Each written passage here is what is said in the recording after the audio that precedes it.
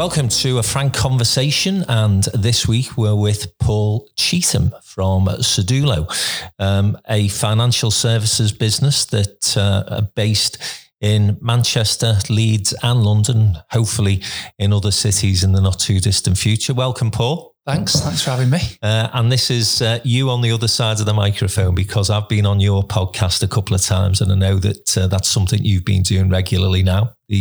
I'm looking forward to this. I've not been on this side for a bit. I think I prefer this side to yours, so see how it goes. Yeah. Let me ask you about the podcast. How did that come about? To be honest, I'm not quite sure how it actually came about. It's the same as anything. I wake up in the night and come up with ideas.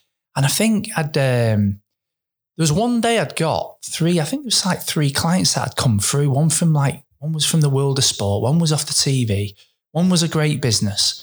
And I remember pinching myself to a degree, thinking, fucking hell, we're 11 years old now in April, and this was about a year ago. And I remember thinking, geez, I never thought when I was setting this up, I'd have this sort of the influence of the clients, if you like, that we were signing.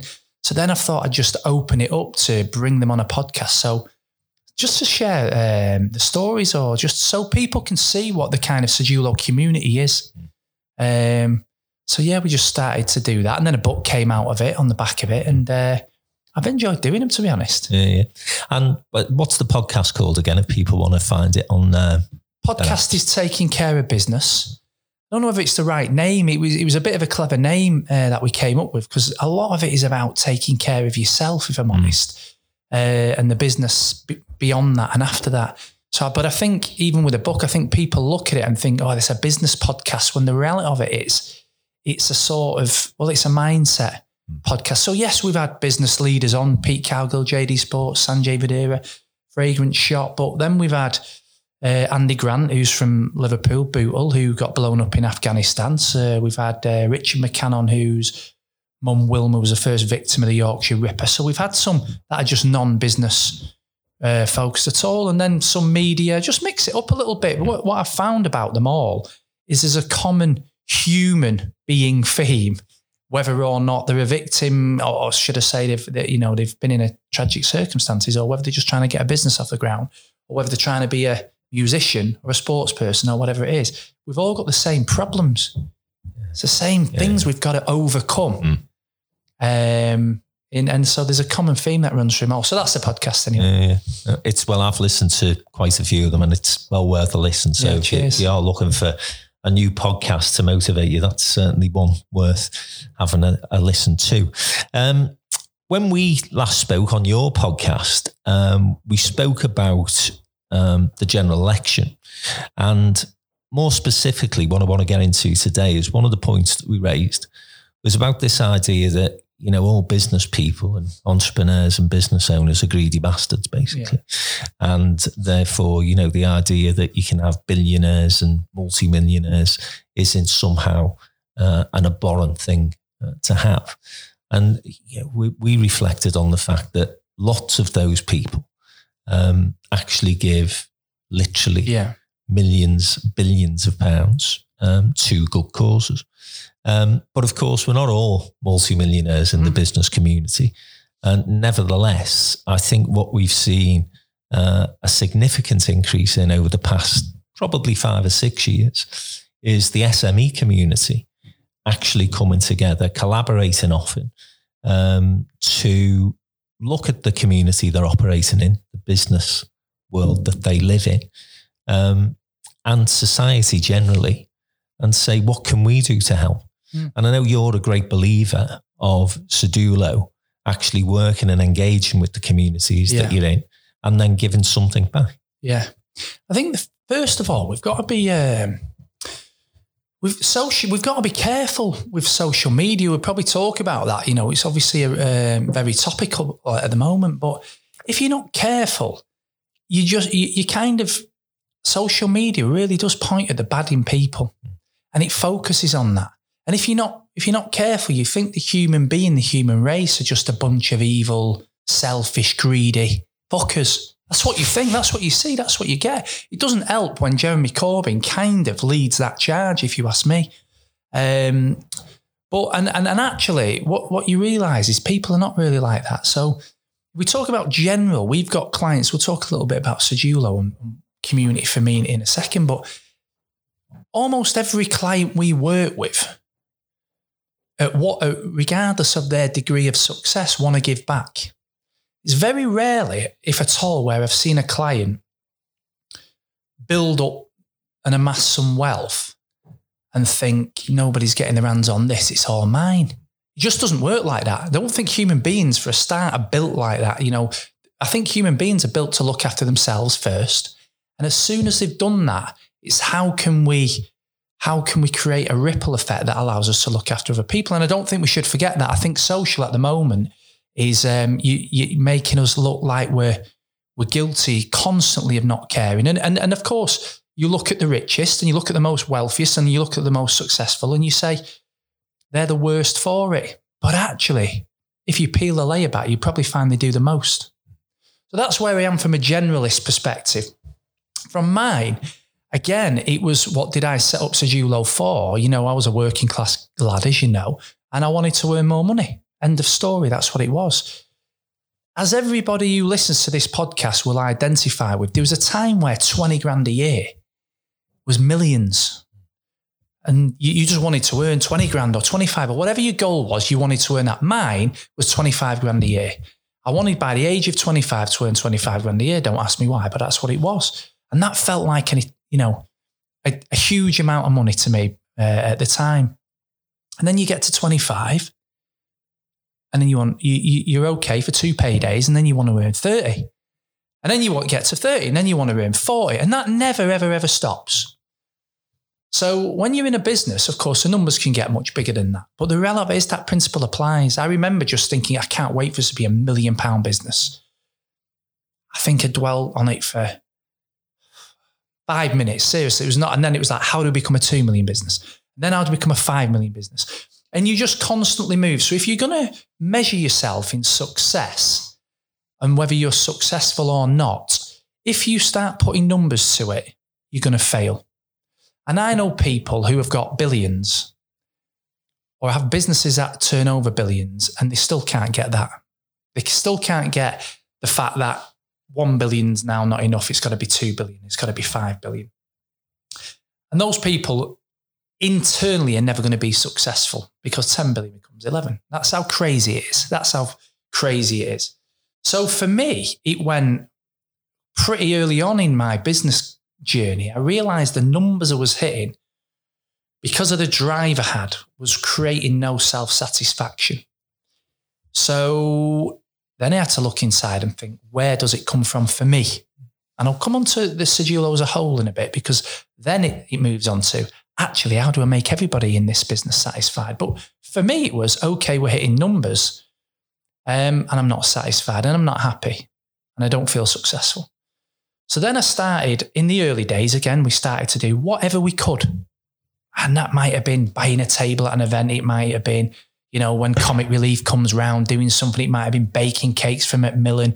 It was all the stuff you could afford to do to make a tiny difference. And then as you get bigger, you're able to do more. And actually what I realised, and I'm not on my own, is the more I could do, the more satisfied I became. And I would say up until we got to about 50 staff, it really revolved around me, maybe. And, for right or wrong reasons, it was about how good I felt creating and giving back in the communities we exist in. That was up to about 50, 60 staff. And then I thought, it's a little bit selfish this. I'm on the board of I'm chair of a charity called Once Upon a Smile. We did a lot for them. I don't know why, but kids was always, to me, a big thing. It was always, I always felt for the kids where they perhaps didn't have a choice.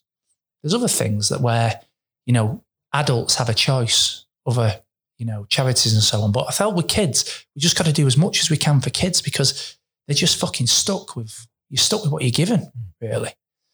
And then I realised 50, 60 staff, actually, this is all revolving around me. Where do we go from here? That moved on. We're 160 staff soon. We are about to do Liverpool. As you said earlier, we are about to do Liverpool any time now. We'll be 160 staff. Then it got to a point where I thought, now I've got to open this out to what makes our staff tick. What do they feel strongly about? So we started to open it up so it becomes less about me and more about the staff. And then we got to a point where as you grow a business, the culture changes and you have to change with the size. We've gone from 2 of us to 160 in just short of 11 years. You have to keep everybody on board. If you have a mission statement that says, we want to be the best advisors in the world or in the UK or in Manchester, whatever it is, let's say we have out of 160 staff, 80 people who are advising.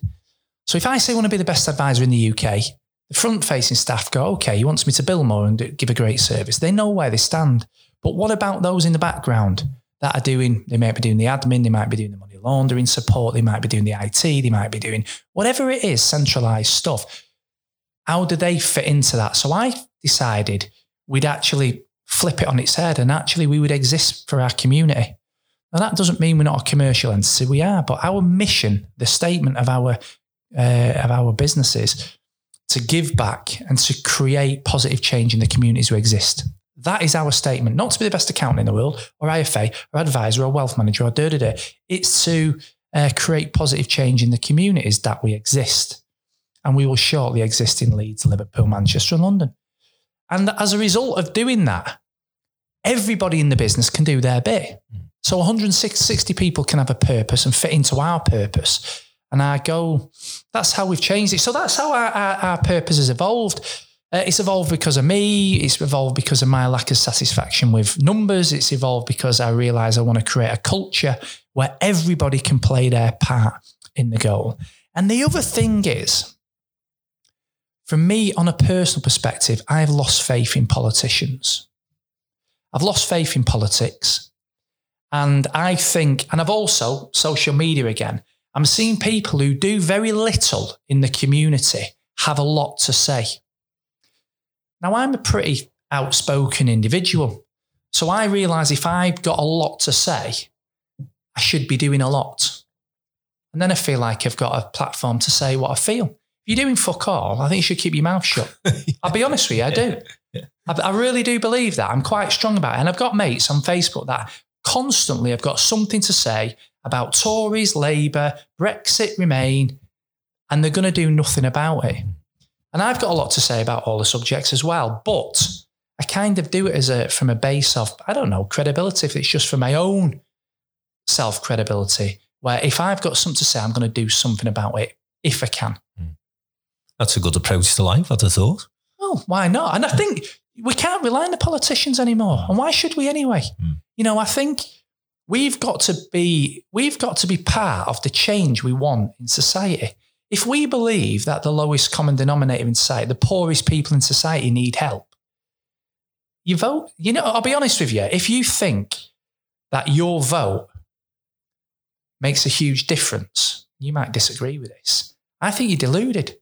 I think there's people that vote Labour who think you're a twat if you vote Tory. Even if you're a Tory and you do loads of stuff in the community. And I don't. And I can vote Labour or can vote Tory, just so we're clear about that.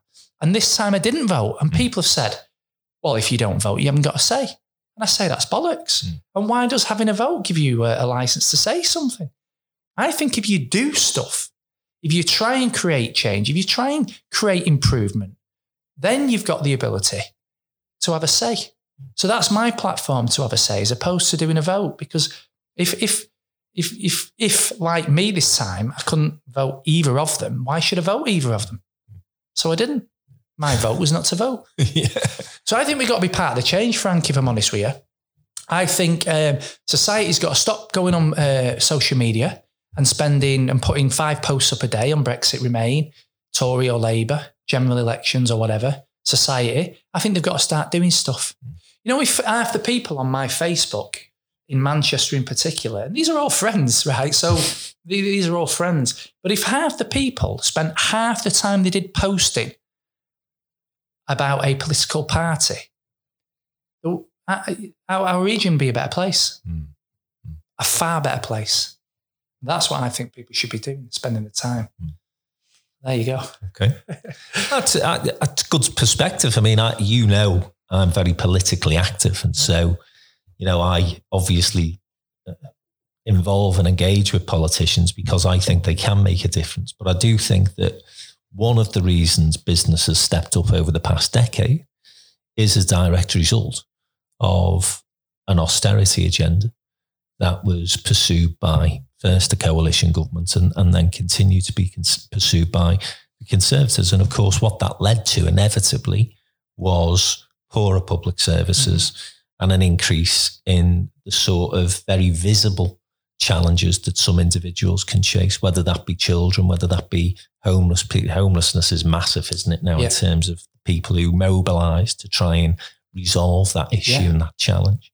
And then a whole host of other things. And I think if there's any good come out of austerity, and I've always been one that's been sceptical about that as an approach to our economy, if I'm honest. And actually, I think a lot of chickens are coming home to roost now. But if there was any good, it was that actually people who did have the wherewithal, it's not always cash, often it's resource. It doesn't have to be money that you're giving to charities or to good causes.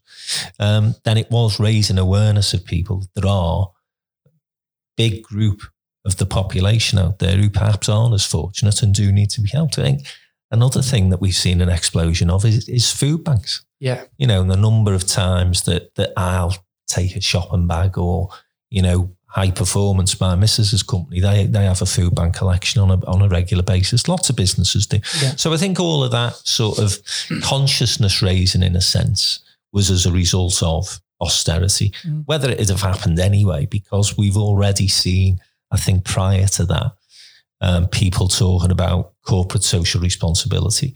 And then the point that you made, really, that if you've got a big team of people who want to engage and get involved, then it becomes part of your recruitment and retention strategy, doesn't it? Massive for the culture. I mean, we actually have a chalkboard Friday. So we've got a chalkboard Friday where every week somebody from the team has to stand in front of the chalkboard and do a 5-minute video on what they've delivered that week in the community.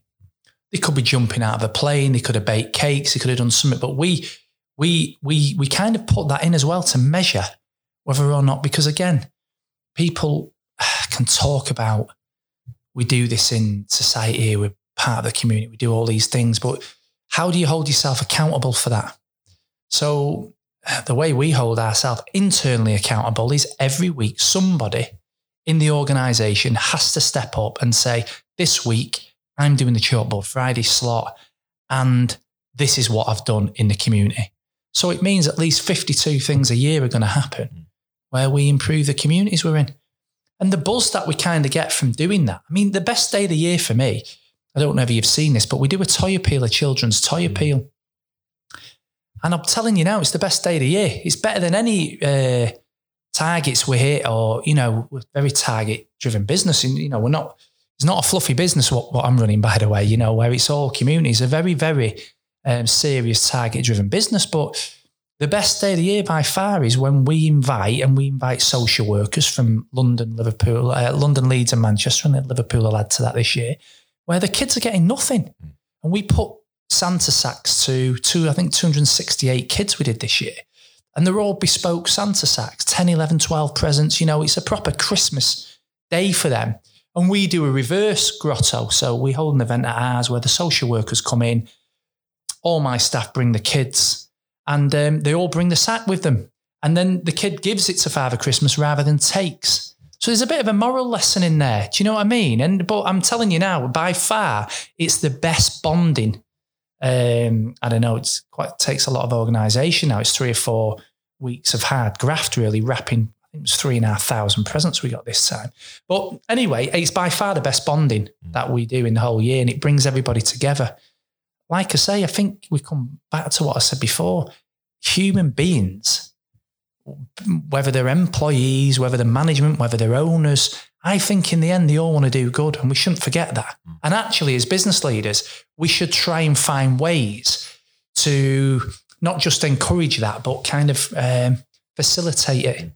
And that's what we do. And I think austerity's made it, austerity is a funny one, isn't it? It's we've talked about this a lot. The problem, if you ask me, with politics, we're kind of moving across politics and culture, and it's kind of blending into one here. But big problem with politicians right now for me, and why I've lost faith, is I believe they do things for votes. They do things for votes. You know, if I was a politician, I'd get nowhere, because I think I'd say the truth. And the worry with that is, if you're not left or right, if you're not red or blue, actually, I think the truth's somewhere in the middle. As in all cases and in all sort of circumstances, the truth is usually somewhere towards the centre. And that's where I think the political landscape lies too. But you kind of have to say, I'm Brexit, I'm Remain. You know, I never see the Labour government say, it's fucking brilliant what the Tories have done here, there and there. But by the way, they've got this and that wrong. I never see a Tory government say, we've just seen the Labour manifesto and that and that's phenomenal. We agree with it wholeheartedly. But I tell you what, they've got this wrong. Why? It doesn't make sense to me. So I think I've lost faith in the politicians wanting to do what's right for the people and actually just want to win votes. And so, austerity, as I don't know, like you say, it's given people a social conscience. And I think it's just got to start with people. And I don't know why there's not a party that just comes through the middle and takes. I could argue Tony Blair was that. I voted for Tony Blair, leaving the Iraq war aside. I think he did a good job. You speak to some Labour people. I mean, he was the most successful. You'll know this more than me. I think he was the most successful Labour leader by a country mile. Yeah. And there's some Labour people can't stand him. He's up there with Thatcher, I think, in some Labour people's eyes. So I don't get that, but you know, that's what we're dealing with. So I think politics is at a crossroads, because people are starting to see through the nonsense. Corbyn didn't get in because his agenda, if you ask me, was unachievable, and people aren't thick, and they've seen that. And I think you said that on my podcast. I think we need a people's party, and I'd love to do one. To be honest. It'd be fantastic. I mean, I've not got enough time on my hands. But as I say, I'm not sure. You're only young, Paul. I'm not sure I'd get any votes, mate, because you've got to kind of got to be extremist rather than truthful. And then you always, Corbyn, if you like, on this election was all about spend. Actually, Tories are all about spend. And we've discussed this, I think, on my podcast and whenever we've had a chat. In general, it's not all about, it's certainly not about money. It takes a strong leader. We'll see what happens with Boris Johnson, I don't know, but it takes a really strong leader to point out and create change. And the problem with a lot of our public sector is it's still doing what it did. You know, if I want to get an appointment at the doctor's tomorrow, I have to ring from our fate.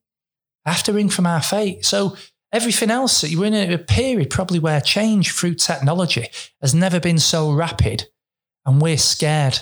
I think we're scared to change. And that, for me, was a big letdown for Corbyn, because he was just, you know, for me, constantly banging on about millionaires and billionaires, as you said before. Now we need to get more money from them. And now we feel like, if in fact, it's almost their fault. He almost put it across like it was their fault. Turned into a rant, this, hasn't it? This is a rant, not a podcast. But he kind of put it across where it's turned into their fault. And I don't, actually, we've gone full circle.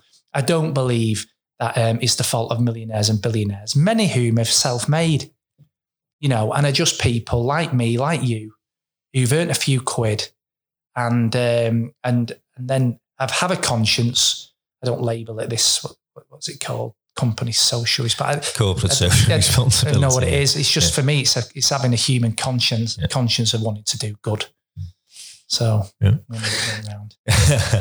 Well, Liverpool are organising as the International Business Festival past as sort of being transformed into this Good Business Festival in October, and that's very much focused on not just given to charity, given to community, but also how we treat the environment, how we are more socially aware, generally speaking, I think is the point that they're trying to get across. And I think that's a positive thing. Who's going to argue against that in a sense? I hope it doesn't become one of these sort of occasions where it does become fluffy as an occasion, because actually, I think of the businesses that do most out in the community that I work with, and it's people like yourself, it's people like Bruntwood. There's a great company in Lancashire called Recycling Lives, whose whole business is based on doing good, actually. But all of those three companies, and there's loads more I could mention, very, very commercial focused. And I think we're in danger if we're not careful of actually taking this agenda and moving it to a place where, well, actually, if you're earning X amount and you're not given Y, then you're a bad business. Yeah. And it can't get to that kind of, because as I say, in your place, it's a great example. You're not going to your members of your team saying, well, you're going to have to give a tenner a week every week for this, this and this. But you are saying to them, if you want to have the opportunity of giving some of your time, then we'll give you that opportunity. And that is so much more important in so many aspects of the sort of community work that we want to see businesses getting involved in. Yeah, I totally agree. I mean, things have got to be authentic, haven't they? You've got to want to do it. It's got to be from the heart. And I think business people get a hard time. I really do. It's like, we talked about this on my podcast. All the sort of loopholes that being a business owner, you used to get your tax breaks, if you like, they're gone. They're gone. He'll probably get rid of entrepreneurs relief for the next one. That's the last one standing. So it's a lot of pressure. Everybody always sees the Alan Sugars when you think of business. What they don't see is the people who are turning over £1 million, £2 million, running in an overdraft, personal guaranteed against the house. They might be getting a wage of 30, 40 grand a year, some of these people. It's a tough gig. Everybody just sees the most successful ones. So we've got to be very careful what pressure we put on business owners, if you ask me.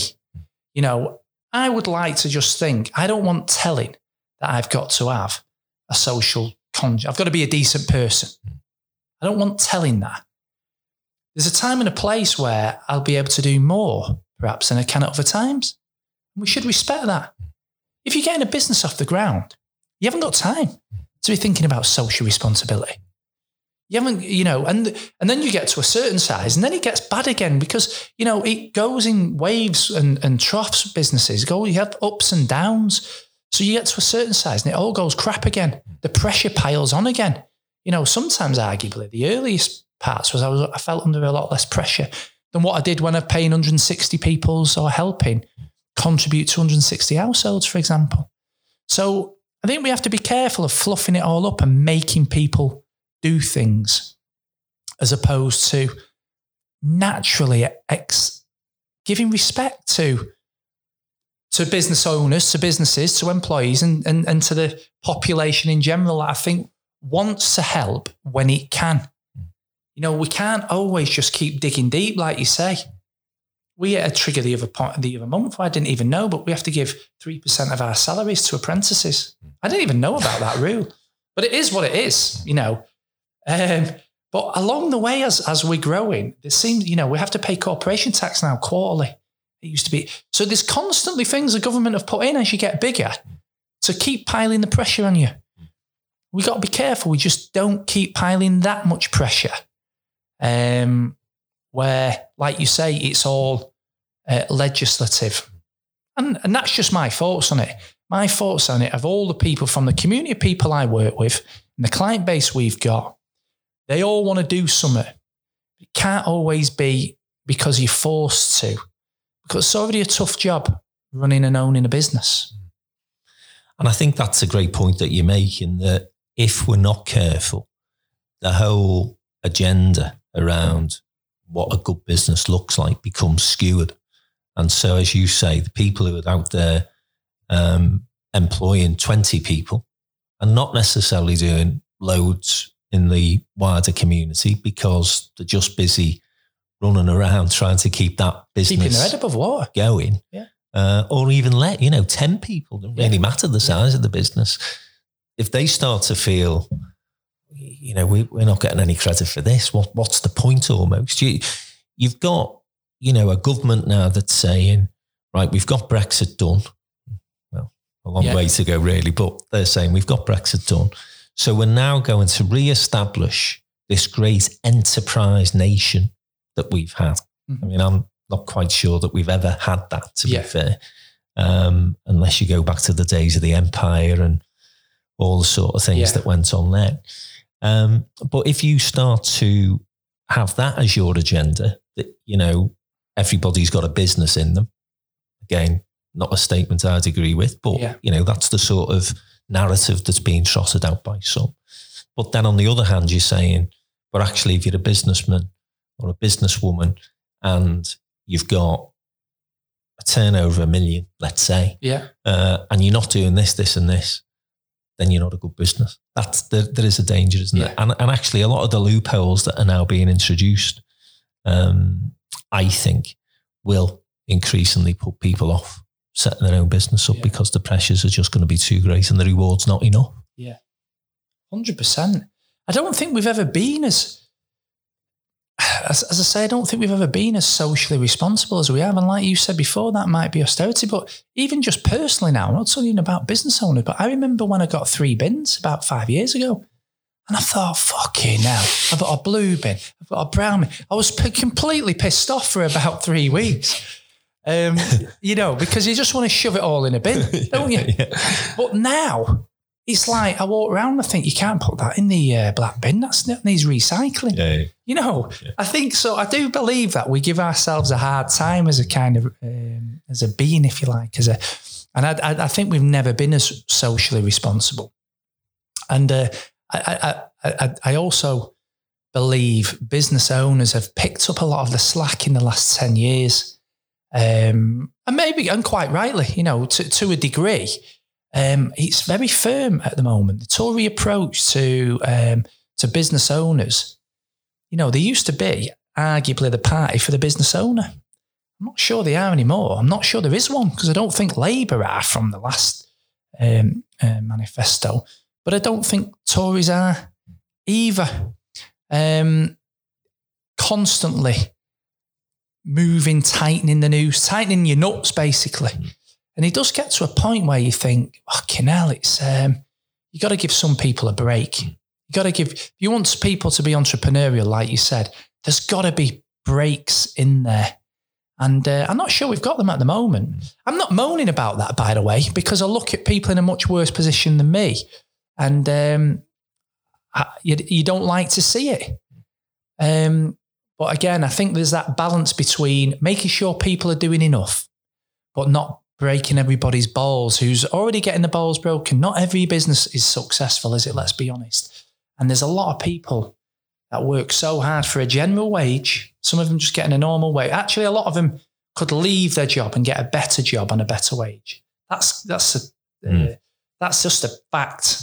For a number of businesses we work with, they could leave that job and get paid a lot more money with a lot less stress. So we don't want to be too harsh on them. As I say, I think human beings, I think, have never been more sort of proactive in helping. Well, let's nurture that. And to all the businesses that genuinely want to help, let's have events like what you've just said. Let's see what other people are doing. Let's not put it all down to money, like you say. It could be time. You've got to give you how are they going to measure that, though? If I give 2 members of staff Monday off to go and count coins, or 5 members of staff to go and count coins in the Trafford Centre, how does that be accounted for? I might lose 700 quid a day charge out rate. So it's 3.5 grand. It actually costs me to send 5 people to go and collect coins for a charity. But we do. But it doesn't get logged in my turnover, that does it? It doesn't get logged in my costs. So it's difficult when you get so legislative, I think. I think it's also about trying to find things that you can genuinely make a difference in. So, at the scale that you're at now, a toy collection makes a massive difference, doesn't it? We do that, apart from the fact that half of them want to take the toys home with them, like Keras, our producer. You're not going to collect for that number of kids. And so it feel a bit like a damn squib. And that's why I think collaboration across the SME market's been good. But I'll tell you one of the things that we've got involved in this year. We do Women in Business Awards annually. And so, we've always said, look, what this does is it champions women, it's good role models, it's this, and this. And it does all that. Hopefully gives female entrepreneurs, business owners, people who are involved in business from the female community, bit of a boost and a bit of acknowledgement. So that's all good.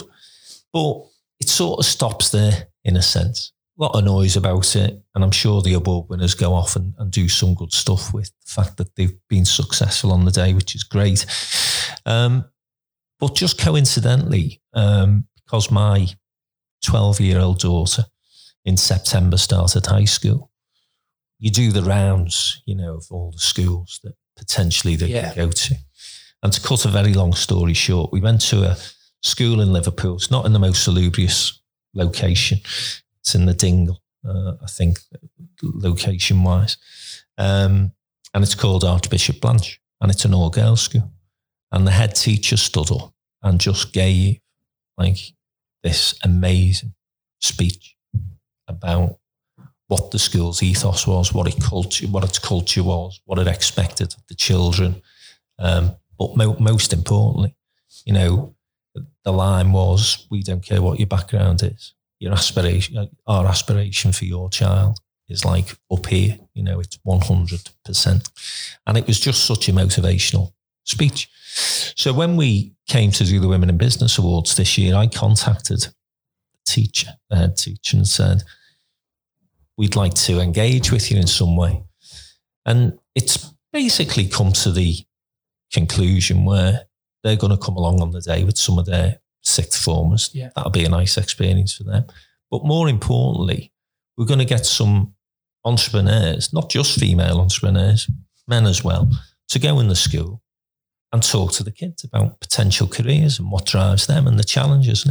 Now, I think from our perspective, that's as good as some of the other stuff that you see, as you say, all over social media, loads of news stories about, which is all great. But actually, from our point of view, and in terms of what we're trying to achieve as a business organisation, and that is create more entrepreneurs going forward, for us, that just made sense, and it was a good fit. 100%. And I think that's what I said earlier was about. When you start engaging the staff, they've all got different goals. We've got people that are driven by equality and homosexuality. Great.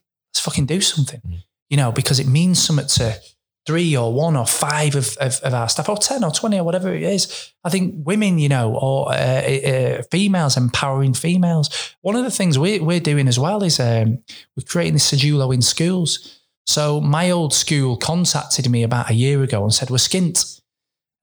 We've seen you doing okay. Can you buy us some kit? So we said, yeah. Then it was like, oh, we've got this part of the school that's decrepit and broken. We've got no cash. What do you think you could do? So we created a Sedulo. We actually created a coffee shop, a library, not a boring library, a bit like a coffee shop, internal garden with table tennis. We created a reward room. And we opened it with one of my clients who's a recording artist. It was a great day, but I decided let's start doing more in schools, just like what you've just said there. So we actually we have ambassadors in each city, and they tend to do motivational talks, inspirational talks internally to our staff or to some of our clients. So because we've got so many of them now, we're doing Sedulo in schools where once a month we commit to one of our ambassadors, if you like, going out into the schools. And they're all schools of what my staff have attended. So it's going to be pretty cool when Daryl, who's my tax manager, who's 60 odd, not been back at his school for 45 years, he's going to ring them up and say, hey, I've got whoever it might be, coming down to give an inspirational talk, and I'd like to give back to my school. And we'll follow him round with a camera, and he'll go back to his school 45 years on, and it'll be pretty cool because, again, I think that thing of giving back's got to there's got to be some fun to it as well. Do you know, that's why I don't like, coming back to what you said before, not to force it home. It's got to be something. Like, I don't want to pay more taxes. I'm telling you now, because I don't believe it'll go to the right. I don't believe it'll solve the problem. So I don't want to be told that I've got to pay money back to the community, because I believe the same ethos will apply. It's got to be like, it's got to be fun. It's got to mean something to someone. So yeah, coming back to your point, we're doing exactly the same as you. We're going back. So we're creating like a round robin of schools. And I've just said to all the staff, look, it's not just about, if you're not careful, I've put Sedulo in my school because that means something to me. It doesn't mean anything to anybody else, does it? So how do we now? So they're able now to put their school forward, Sedulo in schools, and we've only just launched it, but we'll commit to, it might be we buy a sports kit every month. It might be for that school, we'll, you know, as I say, we'll send out one of our, tend to be media or sports people on our ambassadors. So they tend to be famous. So kids love that. And send them out. And that's our Sedulo in Schools program. That just came about of me sat at home one night thinking, well, we got one of my clients to open it up. It was great for that school. But what about everybody else's school? You know what I mean? Yeah. So again, but I do think, coming back, just repeat myself there, but I feel like it's got to mean something to someone in the organisation. And then how much fun can you have with it? That's a great point. Yeah. Right, we're going to have a short break. Yep. And then when we come back, move on to one of your other pet subjects, obviously, social media. Brilliant.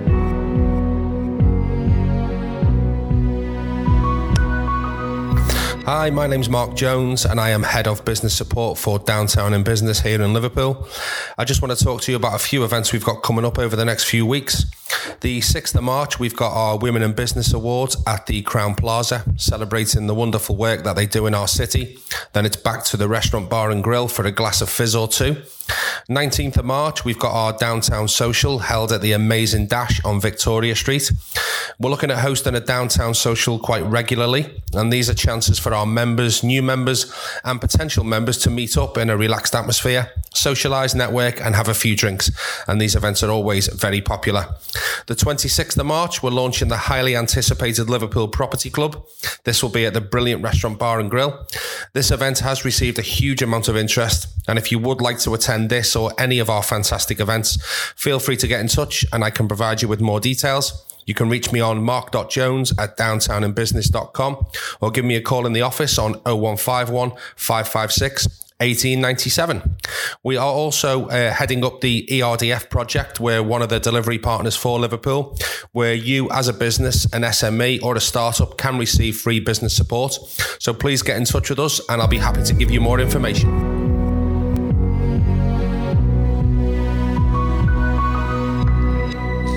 Welcome back to a frank conversation with Paul Cheetham from Sedulo. We haven't really talked a lot about the company. I just said our financial management services. So tell us a bit about Sedulo before we get on to the hot topic of this part of the program, which is going to be social media. Yeah, so set it up 11 years ago. I'm an accountant. Some people don't believe me, but I am. I set it up and I'd been used to being an accountant internally within a business. And that business was very successful when I did a sports science degree actually and ended up as an accountant. So there's a bit, I don't know how that happened to be fair, but I actually was working for a guy who became very successful very quickly and depended fairly heavily on me to deliver, number, strategy, record things, project what was going to happen when he changed his business. So I was very hands-on, basically. Did 3 or 4 years with him. Then I went to work for an accountancy firm, and that's quite different. A lot of the accountancy firms you'll find are just making sure you're compliant. They'll send you tax return and I hated that. Did 3 or 4 years of it, and then just thought I would set up a business that was that would do effectively internal accountancy stuff, but externally for people that can't afford an FD. And that was it. So set it up. And that was, as I say, 11 years ago. We do everything now. So we work with fast-growing businesses in the main. We strategize with them. We have accountants. We have tax advisors. We have corporate finance. We do a lot of investment. We have a wealth management team. So we do pensions, investments, property. I have a property club. So We buy long-term leases or properties with leases like Starbucks and that kind of thing. So we effectively just become the back office for people. And they're either business owners or they're off to TV or playing football or whatever. So we've got quite a few in the sport and media. And that's us really in a nutshell. That's what we do. I mean, I've been to lots of accountancy firms over the years. Yeah. There's none quite like Sedulo, is there? I mean, if you were to pick an accountancy firm that fits best with downtown, you would say it's you guys because you're a bit edgy. You know, you spend an awful lot of time and attention in terms of your office environment. You know, you got a bar in the offices in Manchester. Yeah, I think in Leeds as well. Yes, same sort of setup there, isn't it? Yeah. So it's a very modern feel to your business, and you've clearly thought an awful lot about how you're going to approach business and how really you're going to maybe shake up and be a bit of a disruptor in the accountancy world. Yeah. I mean, the environment's key. We're talking about mental health in a minute, but I feel like it's a pressurized job, what we do. There's a lot of pressure. There's a lot of hours, and particularly as businesses have become 24/7, they want to speak to their finance advisor or their accountant 24/7. So we're on call weekends and evenings in the main for our staff. So first thing was, how do we create a space that feels almost Zen-like? You know, how do you create a space where in that pressure, you're able to have an environment that, and if you obviously you come into our offices, it's a bit like a hotel lobby style. It's got a bar. We've got rooftop bars. We've got a reggae bar on the rooftop. You know, we've got a Great Gatsby bar in Leeds. We've got kind of a New York style bar in Manchester and many other things, you know. But the whole plan really is to create a space that you can come and work in that just takes you away from that. White desk, you know, ceiling tiles, blue carpet, brown desk, you know, and just create a space that at least alleviates some of the pressure and makes it a place where you feel maybe inspired, but at least somewhere that even de-stresses you. So a lot of the things that we've put in are about, you know, we light candles, so there's a scent in there, it's dimly lit, there's booths where you can get a bit of space on your own. That's one of the reasons it was done. And then I just think, again, this word authenticity will keep coming up.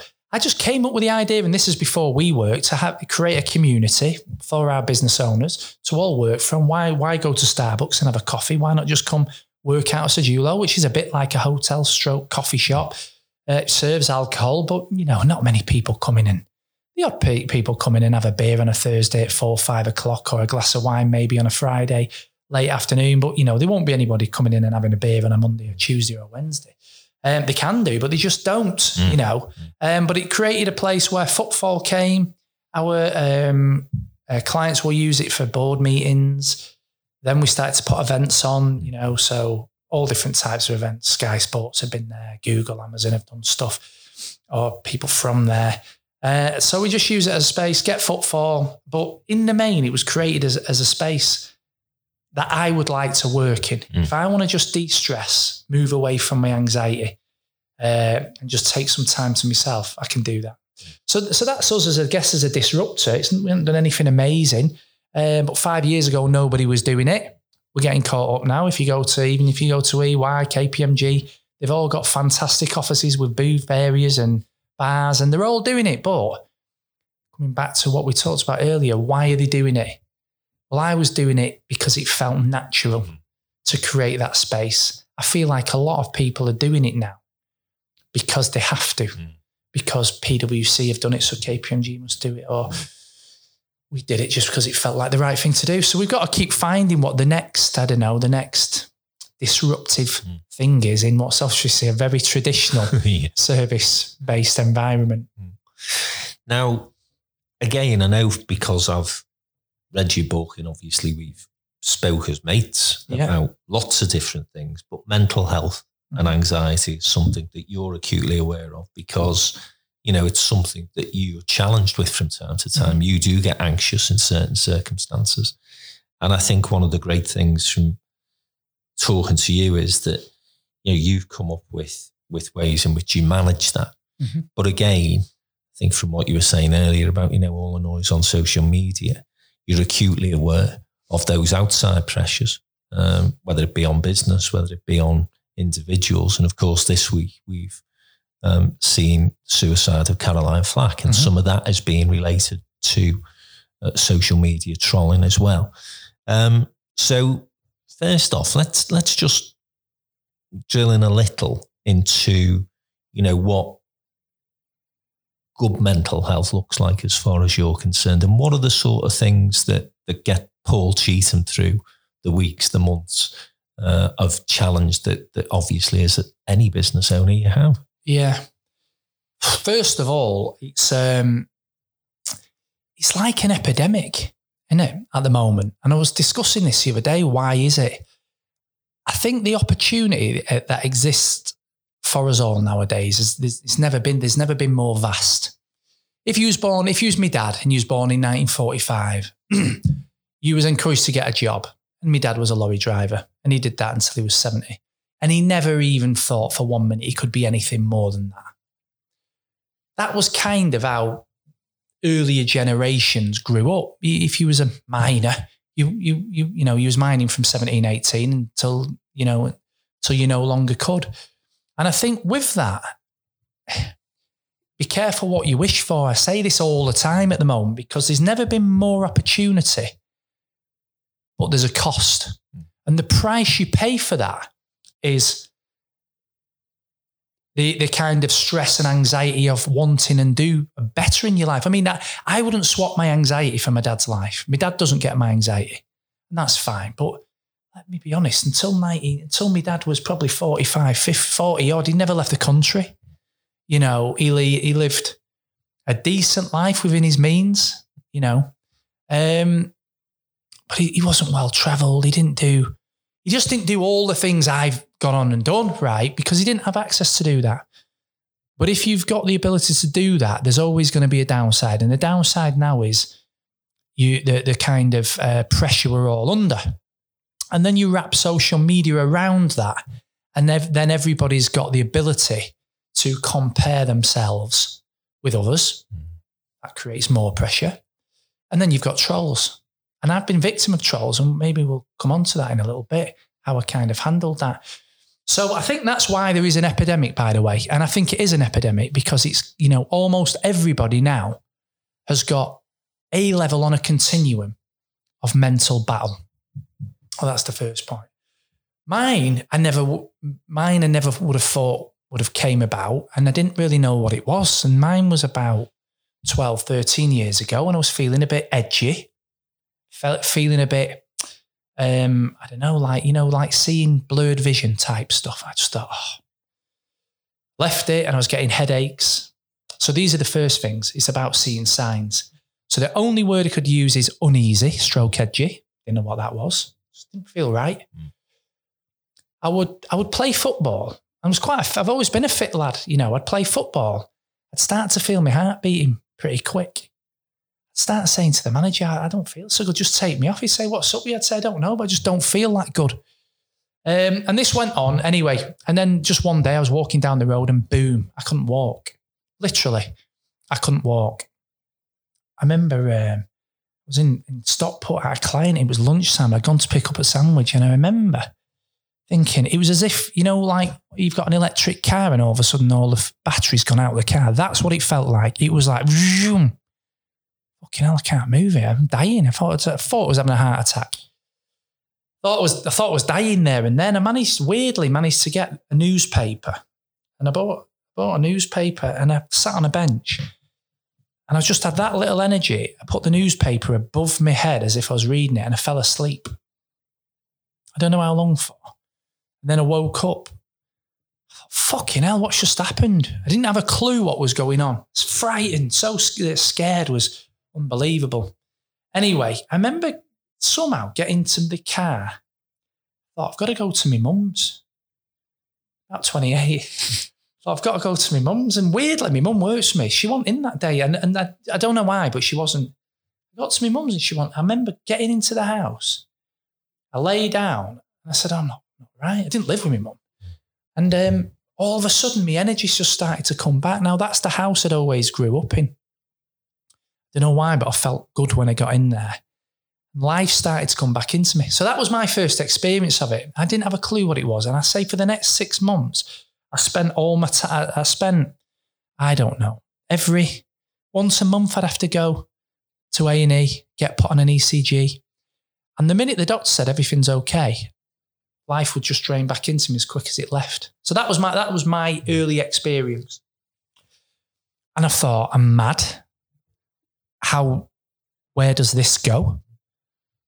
You know, am I going to end up in a straitjacket? It wasn't really talked about as much 13 years ago, you see, is what it was now. Yeah. So I felt really on my own, didn't know what to say. And I'm not the kind of guy people look at and think, oh, I bet he's got a mental health issue. Yeah. I'm just not, you know, I don't talk that and I don't come across that way, but that's not how it works, is it, mental health? So anyway, look, cut a long story short, I thought I've got to get a grip of this. It's taking a grip of me. I just started to do things like, I did a lot of research, and I think that's one of the things people should do. I've never been a tablet taker. I don't even have paracetamol. I watch my missus.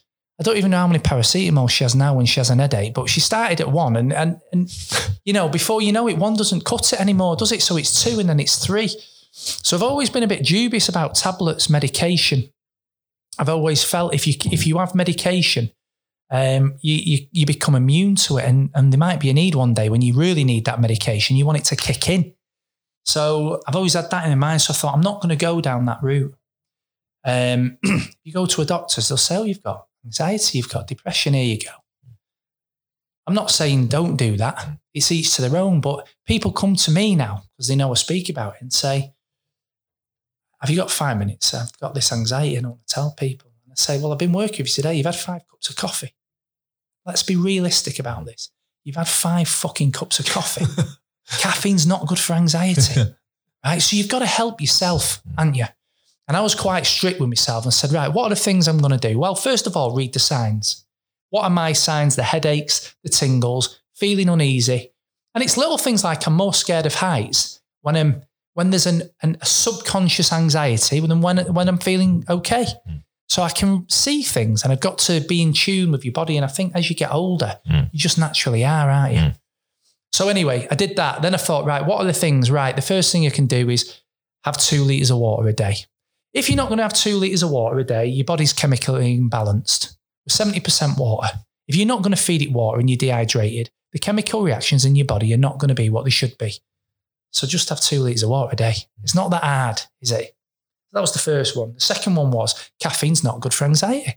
It's not good because it chemically releases cortisol and hormones like that, makes you anxious. So don't have it. Now I have it if I feel all right. And I'll have 1 or 2, and by 10 o'clock I'm done. So I won't have caffeine from 10. Because the next most important thing you're going to have is sleep. I don't know what you're like, whether you have any of it, but, you know, hangovers for me, if you've got anxiety, are hell. And half that, though, is late nights. Sleep is probably one of the most important things we can ever do. So how do you prepare for sleep? I prepare for sleep. You know, I kind of make sure that there's no lights in the room. I make a conscious effort to be on my phone, off my phone, should I say. You know, I do things half an hour before I go to bed to get me into sleep mode. That's another thing I do. There's no lights in our room. Any switches even tiny switches where there's TVs, I put towels over them, try and create a darkest space that I can. So sleep is very important for all mental well-being. And a lack of sleep is what's going to be a major driver in many of it. So that was another thing. Alcohol. I like a beer as much as anyone, but it's detrimental to your mental well-being. Some people can have it and don't get hangovers. Some people get them and, they have the beer fear. It's hell, and that's me. So I keep alcohol to a minimum. Doesn't mean I don't have it, because I do, because I like a beer. But I keep it to a minimum as often as I can. And I monitor what I drink within a degree. Meditation. So that's probably one of the most important things I do for somebody. Exercise I've always done. So I think that's important. Exercise always done. But one of the things, I went to a chief execs class once. There was about 20 of us in this room. And this lady walked in who was a speaker for the day. And she said, hands up who meditates. And it was 20 of us. 19 people put their hand up except me. And I looked around the room, and to be fair, everybody was probably over 55, 60. And I, at the time, was about 38. And I thought, if the other 19 people are meditating and I'm the youngest and I'm not, there's got to be some merit in it. She also weirdly said, you're an anxious guy, aren't you? I said, how do you know that? She said, well, your head protrudes forward when you walk. You've got slight puffiness under your eyes, which actually is coming from your stomach. That's anxiety in your stomach will relate itself underneath your eyes. So you have a puffiness under your eyes, so I can tell you're anxious. She said, but by the way, you end up becoming the person you are and the energy you are, more importantly. So, you know, when you're in a car sometimes and you're driving and you let them through, they don't fucking say thank you. They never look happy, do they? Those people, when you look at them, they're miserable, aren't they? They've become miserable because they're fucking miserable, right? Their energy over years is the whingy, moany, ungrateful people. And in your face, you'll see, over a period of years, if you look in the mirror now, honestly, if you're listening to this and you look in the mirror and you look miserable, you're miserable. And you need to do something about it because your face is starting, you know, we're only energy, 2 billion molecules of energy at the end of the day. So she looked at me and said, you're anxious. You know, she said, look at your side on posture. Your head's moving forward. And that is because, and she measured my energy. She actually then said, watch this. So she measured my energy. I'm not sure what the apparatus was that she used, but she was able to go walk in front of me with energy measurement. And you could see they were like copper things and they were just moving like this. My energy was in front. She went behind me with the things and they just flopped to the floor. There was no energy. And if you look at the energy research of depression, it tends to be you've not letting go of things in the past. So your energy of your body will portray itself backwards and you can measure that. And it's something that's an event that you can't get over. And that's where the depression is. Anxiety is something in the future that you're worrying about that might happen, which, by the way, never does. So if you write down what you're anxious about in a month, and if you do this exercise, you can write down in a month what you're anxious about and then review it. The thing that you was anxious about on the first didn't happen, or the second, or the third, it just doesn't happen. Your energy of your mind just portrays forward, what if? And as a result, you become anxious about a load of things that's just never going to happen. So that's my experience of anxiety. And weirdly, I managed it for about 13 years. And I did a podcast on how to manage it. And I wrote in my book on how to manage it. And I wouldn't say I had it beat.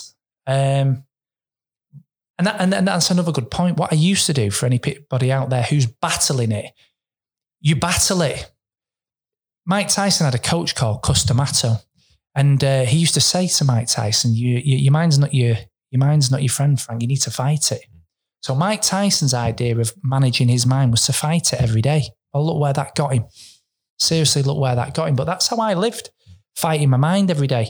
If you look at a Buddhist monk, what they do is they seem to be quite peaceful chaps. But if you look at them, what they do is they accept every thought. They accept the good thoughts and the bad thoughts and realize that actual reality of it is it's all temporary. So if you're having a bad thought, if you're scared of heights, if you're wondering, I might do this or I might do that, rather than fight yourself and beat yourself up about having a stupid thought or an intrusive thought, they call them, I think doctors call them, actually just let it go. Because that thought, like a cloud, will pass through one ear into the brain, and you've never ever had a thought that's lasted forever, have you? No. Never. So it's going to go. The good thoughts are going to go and the bad thoughts are going to go. And what Buddhist monks do is just accept it all. They don't judge it. They just accept it. I've learned to do that, and I've learned to philosophize a little bit more towards that than fighting my mind every day because it gets tiring. So they're the things I do. And some great hints there and tips for people who do face those challenges. And still, I think, as much as people say now, it's out there, people are talking about it, there's still lots of people there who don't talk about it. Yeah, and it's so difficult, right? Because what's anxiety and what's stress? What's depression and what's upset? And I feel like a real problem we're about to have, or we might even be having, is, if an unfortunate incident happens in your life and you're devastated, that's That's actually okay. Unfortunately, in life, we're all going to deal with devastation and tragedy. And we've always have done. But we've never had, I don't know, a label for it. We've never had a illness for it. It's been, your dog's died. You're upset. You've had your dog for 15 years. Is your partner, he's been through this, that, and the other with you. So, but you sometimes hear people like, oh, my dog's died, I'm depressed. Now, I'm not a clinical on this, so this is just my opinion, by the way, but what I've found with anxiety is I'm anxious over nothing. I have pressure every day, and I don't mind that. I have stress every day, and I don't mind that. I think the true illnesses, if you like, is when you're depressed over nothing, you're down over nothing, you're hurt over nothing, or you're scared, tense, worried and anxious over nothing. That to me is when you're starting to move more to a clinical side than general day-to-day issues, which we're all going to face. So I feel like it's difficult at the moment for people to open up. There's a lot more doing it, but we're going to have to, the next problem is opening up and labeling yourself as ill. When actually you could have just suffered a tragedy or something that's gone wrong, or you've lost your job, or you're stressed over finances and I'm not sure it's anxiety so much that. That's the fucking truth. This if you've lost your job and you write on the first, I've lost my job today in your book, you've got a fucking reason to be stressed. If you're going, I don't think this is going to happen. What if I lose my job? What if my business goes bust because of Brexit or whatever it might be? That to me is so. It's difficult. I talk about it, but I'm also trying to be real about it. And that might, what I've just said there, some people might even listen to that and think, well, he's not a fucking great advocate. He's saying talk about it, but don't talk about it, But I do think there's a line where we've got to accept and we've got to be resilient. I think that's the next issue we're perhaps going to have. That's a good point, I think. Social media you touched on and mentioned Caroline Flack, but it's the latest in a long line of these cases where social media is being held up as the place that, some of this anxiety and depression has led to. And you can't get any worse than suicide. A 40-year-old woman who clearly had some issues that she was facing, but not helped by social media. You mentioned that you had an experience with trolling and you managed that. Tell us about that. Yeah, it was a funny one, really. I try to be as authentic as I possibly can. And the problem with social media is you're trying to build a brand. So if you own a business, I get quite a lot of work through my LinkedIn, through the podcast, through the book. But I have to put myself out there. Some people are not on it. And I don't think they're any worse. I was with one of our clients, who's a rugby player over in Leeds, said, I don't go anywhere near it. And you know what? I still endorse things. I still are an ambassador of certain brands. It doesn't hold me back whatsoever, but I don't have the stress. I don't have the stress of it. You look at someone like Piers Morgan. I look at the way he's fucking trolling Meghan Markle. It's a disgrace. He's a disgrace.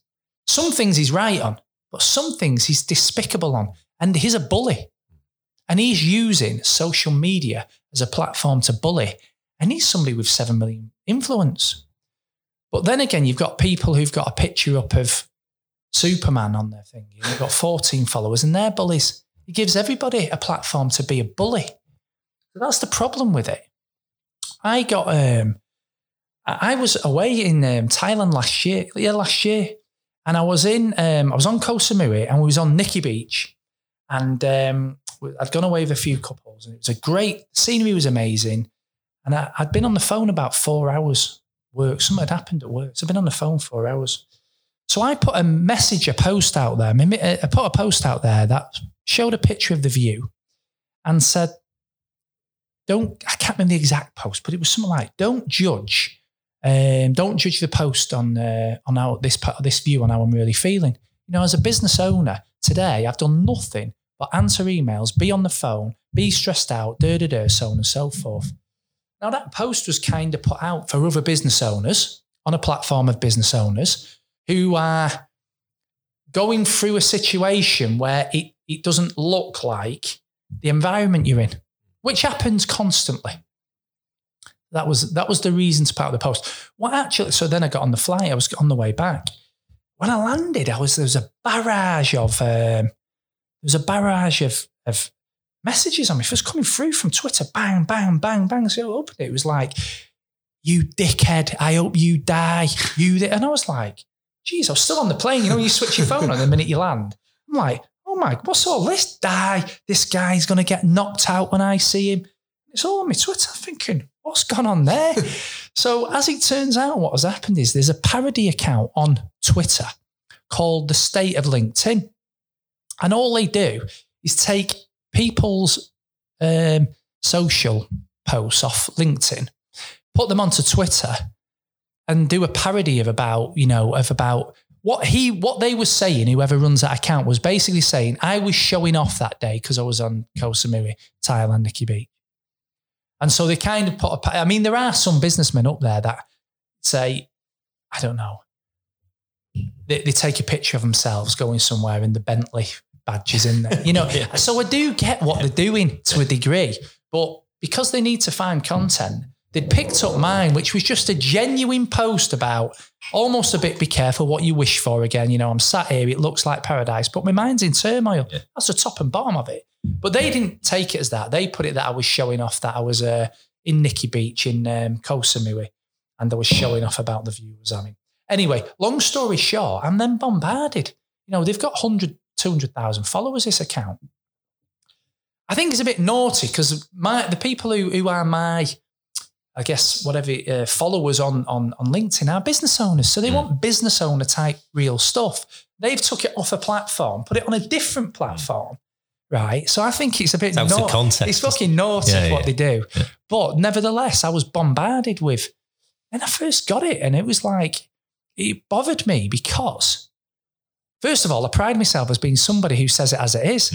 And somebody who started with, business on a credit card, just worked hard, tried to give back, try to be real about things, talk about mental illness, try to say it's not all great being a business owner. Some people, not everybody's like that. There are people out there who kind of, dramatize or romance being a business owner. And that's hopefully not what I do. So it kind of got me in the stomach, really, that it was everything that I try not to be. But not only that, I'm quite a proud guy, and people saying they're going to knock me out on Twitter fucking gets my back up. So, in fact, saying it, I think somebody put, what a scumbag, this is a kind of worse, but imagine being the son of this guy, or imagine being, it was just constantly personal. And it went on for about 2-3 days. My initial thought was to start getting on this, but I had a client who's a rapper, actually. And he's also, he could be a pro boxer all day long. And I've always seen he'll put a post up. He's got over 1 million followers. But there'll be people, if he puts a photo up of himself boxing, will say, I'll knock you out, dickhead. This is a guy who not many people would knock out in the industry. It's just not going to happen. But when he gets it, I wonder how he copes with that. And so I rang him up. I said, look, I've just got this, it's upset me, it's angered me, I'm frustrated. Actually, I've just got off a plane. And he was like, whatever you do, don't respond. Just do not respond, because the minute you respond, they're on to you. He said, if not, they're going to put a post up tomorrow and you'll be forgotten about. Anyway, so that was my, so I didn't put anything up. And I just had to get all these abusive messages through. And that was that, really. But it was difficult to cope with. And they've done it since. So the same people put me in a World Cup of dickheads. And I was very fortunate because I went out in the first round. So they put my post up against someone else's who was obviously worse than mine, and they got knocked out. So that was the thinking when the World Cup was on last year or the year before. But you just think, why would people do this? But, so at that level, when you talk about that celebrity level, problem you've got is when you've got Piers Morgan doing it, he's got real influence, that guy, and he takes no responsibility. I've noticed he doesn't bully Vinnie Jones. Have you noticed he doesn't bully him on there?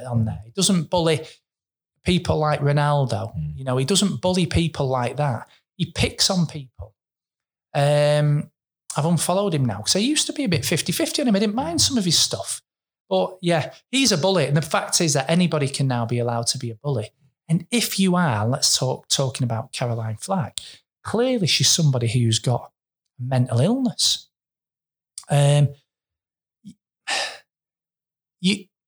It doesn't take a lot to tip that person over the edge, does it? And there's no consequences for people doing that. I will say, you can just come off it, Frank. You can just come off it. You know, I don't think David Beckham's on it, is he? When you get to a level, do you need to be? You know, so he's not on it. I'm sure if he went on it and he got a load of abuse, he just fucking come off it. And I think it's a weird one. Why stay on it if you can get that triggered to the point where it can create real personal upset that you're struggling to cope with? But I noticed around Brexit, I had to come off Facebook. I had to come off it. I was arguing around on the last general election with my best mates. And I don't mean having a bit of banter. I mean getting upset. And I mean, I'd put a post up. I was trying to be impartial to a degree. So as I say, I didn't vote, but I was trying to be impartial. And with Brexit, I was a bit like, you know, turkeys are voting for Christmas here. We need to be a bit careful. And I just got a load of abuse off friends who were hell-bent, or for whatever reason, on leaving the EU. And I thought, what am I doing here? I'm putting a post up on R8 because I've got 5 minutes spare. But you need all day spare because everybody comes back at you with their opinion. And somebody put up a great one the other day, and they put, the problem with society now is nowadays you're able to say what you want without getting a punch in the mouth for it. And that is the truth of it. You'll say things, and we could all be guilty of this. You know, every one of us at some point has probably been guilty of saying something behind the screen. And therefore it carries a bit more hurt. You know, I think it's sucking you in, is what I'm saying. I'm saying I might be guilty of this as well, is that you're able to have a little bit of a defense mechanism to say whatever the hell you want without any consequences. You wouldn't go down to the pub and say it to certain people. That's a fact. You know what I mean? Yeah. So keyboard warriors. Yeah. And it's whether or not the people who run these platforms actually have a commitment to doing something about it. Because again, I saw one of our members, actually, Dave Seed, I think, made a great point this morning on Twitter, saying that, you know, it would be the simplest thing in the world for people to have to go through a process where they've just got to identify themselves. Nothing else, right? Other than you are who you say you are. You can't set up anonymous accounts, because an awful lot of this, you know, you say, you know, how many people have a fucking photo of the egg? You know, well, I won't follow anyone who's got a photo of an egg because I'm not talking to an egg. Yes. But then you get people who, as you say, put an avatar up of Superman or something else daft. So, you know, Dave's answer to part of this problem is only part of this problem, because everyone knows Piers Morgan is, but it is, look, if it's an anonymous account, it's scrapped and it's banned. Now, I would have thought that's a relatively simple thing for the Facebooks and the Twitters. And you know, they always say that, oh, well, it's that big now. It's too difficult to man. Look, these guys are clever. They've got the best people in the world working for them. They find ways in which they can reach us, to advertise to us, to find out what our key characteristics are, to find out what we want to buy, what we want to go and sit. And you're telling me they can't stop anonymous accounts? It's all a little bit of a cop-out, I think. Bare minimum that they should do, isn't it? Yeah. It should just be done. Yeah. It's the irony about, if you look at Facebook or something like that, is it's gone from the idea of setting Facebook up and connecting everybody. It was a fantastic idea, but it has given everybody a voice. And unfortunately, I don't know why, but you put a post up, if you put a post up and you put something that's, you know, if I put a post up about the toy appeal, 5 likes, 6 likes. If I put a post up about something, I don't know, that's got a negative connotation, or all of a sudden it creates a conversation. And so the reality of it is I don't know how we police this, by the way. I don't know how we police this. And I don't know whether people are just starting to turn off. I don't know whether the numbers are still growing on Facebook, but my missus has come off it. I've got another mate who's come off it. there's plenty of people around me, and I've moved it so that I don't get all the notifications. Yeah. It's become, I think they might just ruin it for themselves, hopefully. Yeah. I think the big platforms might just ruin it for themselves now, and it might force us to remove ourselves away from it. And if we do, happy days, because I think the idea of me staying in contact with, a mate that I met in Marbella 10 years ago, and I see him once every few years, is a great concept. But they've even got rid of that. Now they only really put the people's information up that for example, on Facebook. Well, I already know you, Frank, so I don't need to see your stuff. If I want to know what you're up to, I can pick up the phone. It was the distant communication that I thought was a great tool. And they moved away from that. So I've personally just fallen out with it a little bit. Twitter are going because of the news. If I'm honest with you, it's a brilliant news platform. Yeah. I learn about everything first on the Twitter. If that's goals scored or tragic events like the other day, I learn about it on Twitter. So it is fantastic for news. I don't know how you deal with just people being able to say what they want. It's a shame. Facebook, I think, is dying. LinkedIn, I use a lot for business. It wins us a lot of work. I couldn't see me stopping doing that because... But I think LinkedIn has maintained that credibility of being the place you go for business. I think you almost become ridiculed if you start going on there and ranting about personal stuff and trying to bully. It's not really the platform for that. Yeah. And therefore, there must be a culture around these things that you can grow and develop as a platform because LinkedIn have done it. Why would I, and I'm using myself as an example here, go onto Twitter and say, Everton was shite today, right? I haven't said that for a while since Carlo came along. But I wouldn't dream of going onto LinkedIn. Now, I get Twitter after a different audience, all that sort of thing. But nonetheless, there must be ways in which you create within your business model a way in which people just say, that's actually, that platform's not for me. And, I think, sadly, Facebook and Twitter have fallen foul for, basically it's about volume, isn't it? Yeah. It's not about quality of debate or discussion. It's about as many as we can get. And, that's their business model. And it's leading to, I think, people who do think about these things a bit more carefully, taking a step back. I mean, I still use it mostly and throw a bit of stuff up there on a personal level, but not very much now. Less and less. I haven't been on Facebook for years. Never really been into Facebook, to be honest.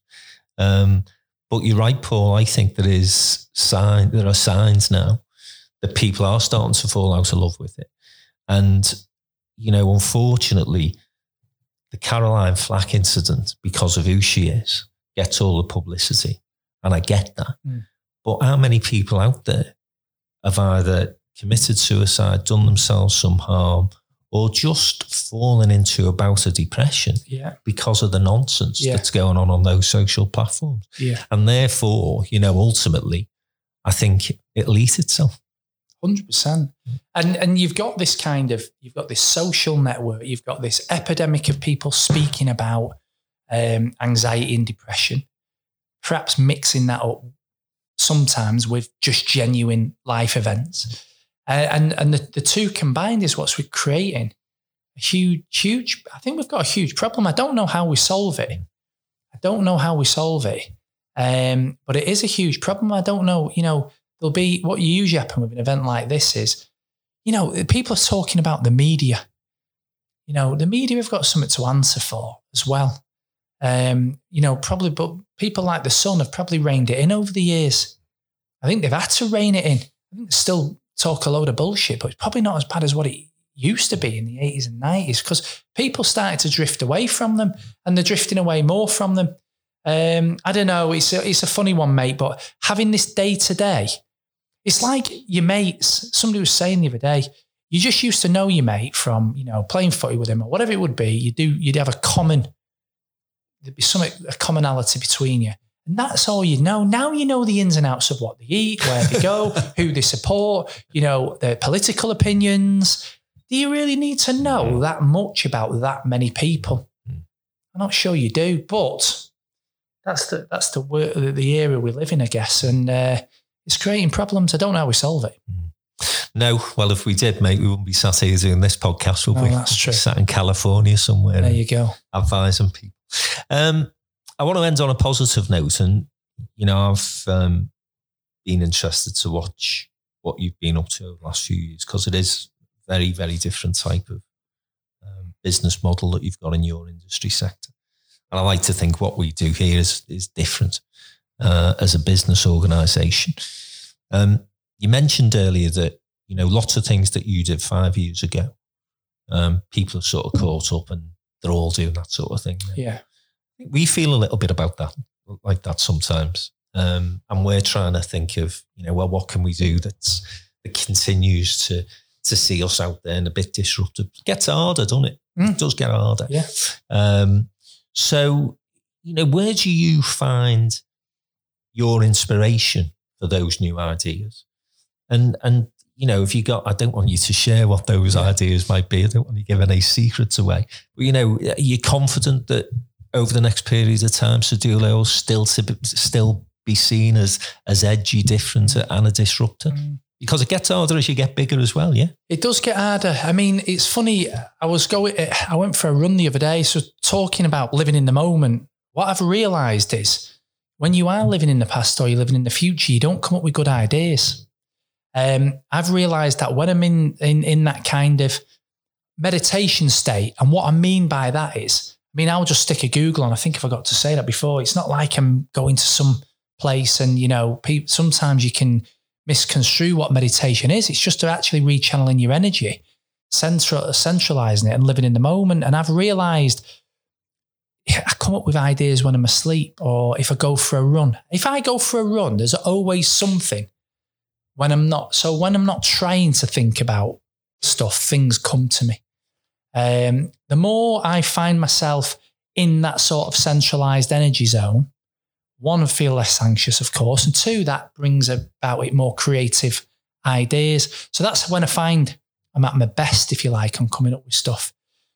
For me, I like it doing that because it's authentic and it's like I'm not pushing myself for innovation. I'm not pushing myself to be out there in front. If I'm honest, I can see 1, 2, 3 years of things we're going to do that will be different to what I think others are doing. You can only ever really tinker with things because most things have already been done unless you've got something amazing. We're just going to keep doing things that feel natural, that feel progressive.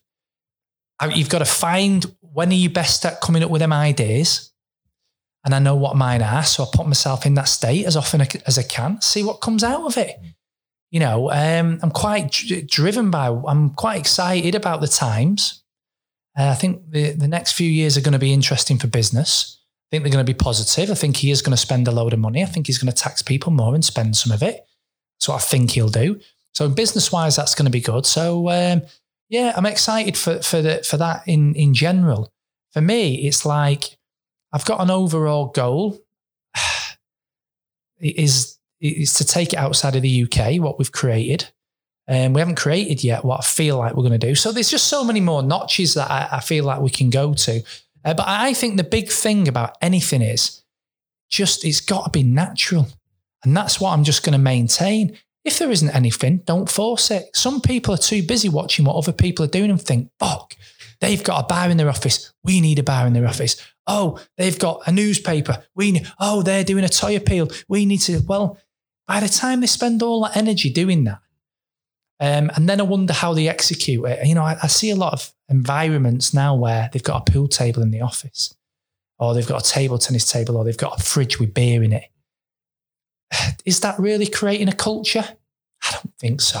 It's just having a pool table. If you haven't got a culture that's seeping through, like the vision I talked before, the community, the purpose, believing it and doing it, implementing it, add to that and great surrounding an environment and other things. Mine is community based. So the big thing for me is I want us to be pillars of the society we're in, the communities we're in. And I think by doing that, we'll pick up more work. Because why wouldn't you want to work with people that are pillars of the society in which you're existing? So that's mine. I think one of the big drivers for me, mate, is anxiety. And I know that if the business got to a point where I didn't have to think as much, and this is one of the big things we haven't mentioned yet, but anxiety tends to bring itself when things are going great. So what I've realised about anxiety, and a client rang me the other day and said, look, I need to speak to you, Paul. And I was like, why? He said, my head's fucked. And I said, why? And he goes, well, I was just sat in Hong Kong then in 5-star hotel. And I thought, oh God, I've got nothing to worry about. So now I'm worried about my health. And the reality of it is, I remember a time where he was completely and utterly on his backside. He was on his backside as a business. And he was going bust. His investors were encroaching on him. He's worried about his kids, his private school, and all the things that he had going on. And I genuinely worried for his life. And I told him that when I spoke to him. But when you're like that, you've got nothing to do but fight. So arguably, you just come out fighting. That's why in the early days, I didn't feel as anxious in a way, because you've just got to get the next client, pay the next bill, sort the next thing out, do this, do that, do that. You're full. Actually, as you get older and your mind gets a little bit of time to think, if you've got an anxious nature, it'll start to default to find things to be worried about. And if it doesn't find them, if you can overcome them, it'll default to your health, because that's one thing we'll never control. So that for me is, I already know that's going to happen. As the business is getting bigger, I'm under less anxiety and stresses. So that frees my mind up to make them up. And so I'm now setting goals for me, if you like, for the future of when we get to that point, what's going to drive me, what's going to fill my mind, what's going to keep me active mentally. And a lot of it is based around, we come right back to the start here, it's about how much of a legacy I could leave or how much change I can help implement in the community. And that will be the thing as well that differentiates us between what a lot of the other competitors, I guess, out there are doing. Brilliant. Last question, because I usually tweet this to you anyway. You're a great reader of books. You've wrote a good book as well, which I enjoyed thoroughly. Couple of recommendations for people listening. Yeah, I've read. I think I read Shoe Dog to you. Didn't I recommend? Shoe Dog, that's a great book. That's one of my best books. Yeah. And the reason why it's a great book is because it's a reality to an overnight success. Isn't it? Yeah. And you realise Nike Our producer, Keris, nodding there. I recommended it to her. You've read that as well. Yeah. So that's my favourite book, if you like, of somebody's life. I really enjoyed that. I think I recommended you Legacy. Yes. Did you read it? That? Yeah. I loved that book. The All Blacks. Loved what a book. Yeah. And there was things that I brought into my business as a result of that. Yeah. Things like when you're trying to create a culture, the kind of legacy. So we've started introducing things on that. I thought that was a great book. If you're a business owner and you're trying to create a culture, every stone unturned is required. You can't just put, a pool table in your office and expect all your staff to love you and love working there. And I do think there's a lot of people at that at the moment. So Legacy I loved, Shoe Dog. And I'm just reading Elton John's book at the moment. I've nearly finished that one. I liked that one from an advisor perspective. He's a guy who was sort of misadvised over a period of time simply because he had to surround himself with advisors who were yes men. And as a result, he got stung. They took a load of money off him and so on and so forth. So I'm reading that book at the moment. I'm trying to think what else. I read, nothing to do with a business book, but I read, what's it called, George Orwell, Animal Farm. Oh, yeah. I read that not long ago. I just thought it was interesting. I don't read fictional stories, really. Everything I read is really autobiographies. Leading by Alex Ferguson's a great book. Yes. That's actually a really good book. There's loads. The Barcelona Way? No. You'd enjoy that, Barcelona Way. Yeah. I can't remember the name of the author, but, in terms of culture, a little bit similar to the Legacy book about the All Blacks, but a different type of culture being introduced. You'd enjoy that. I'm going to read that. What I think has really got to me, the Legacy book, the All Blacks, and the reason being is I think people are too driven by numbers. Weirdly, coming from an accountant, they're driven by we want to turn over 1 million, we want to be 10 million, we want to be 20 million or whatever. And actually, if you look at the All Blacks, they just started with, we want better people. Let's start with behaviours. Let's start with better people, better behaviours, and results will come. And so it kind of had a profound effect on me, that. And we're a very results-based business, but it's behaviours first now. And I'm also carrying that through to our kind of advisory work that we're doing with our clients. That would be my go-to book at the moment. Okay. Good recommendation. Yeah. Been great to speak to you again, Paul. Thank you very much for having me on. Catch you up again soon. Yeah. Thanks, mate. Take care. Cheers, mate.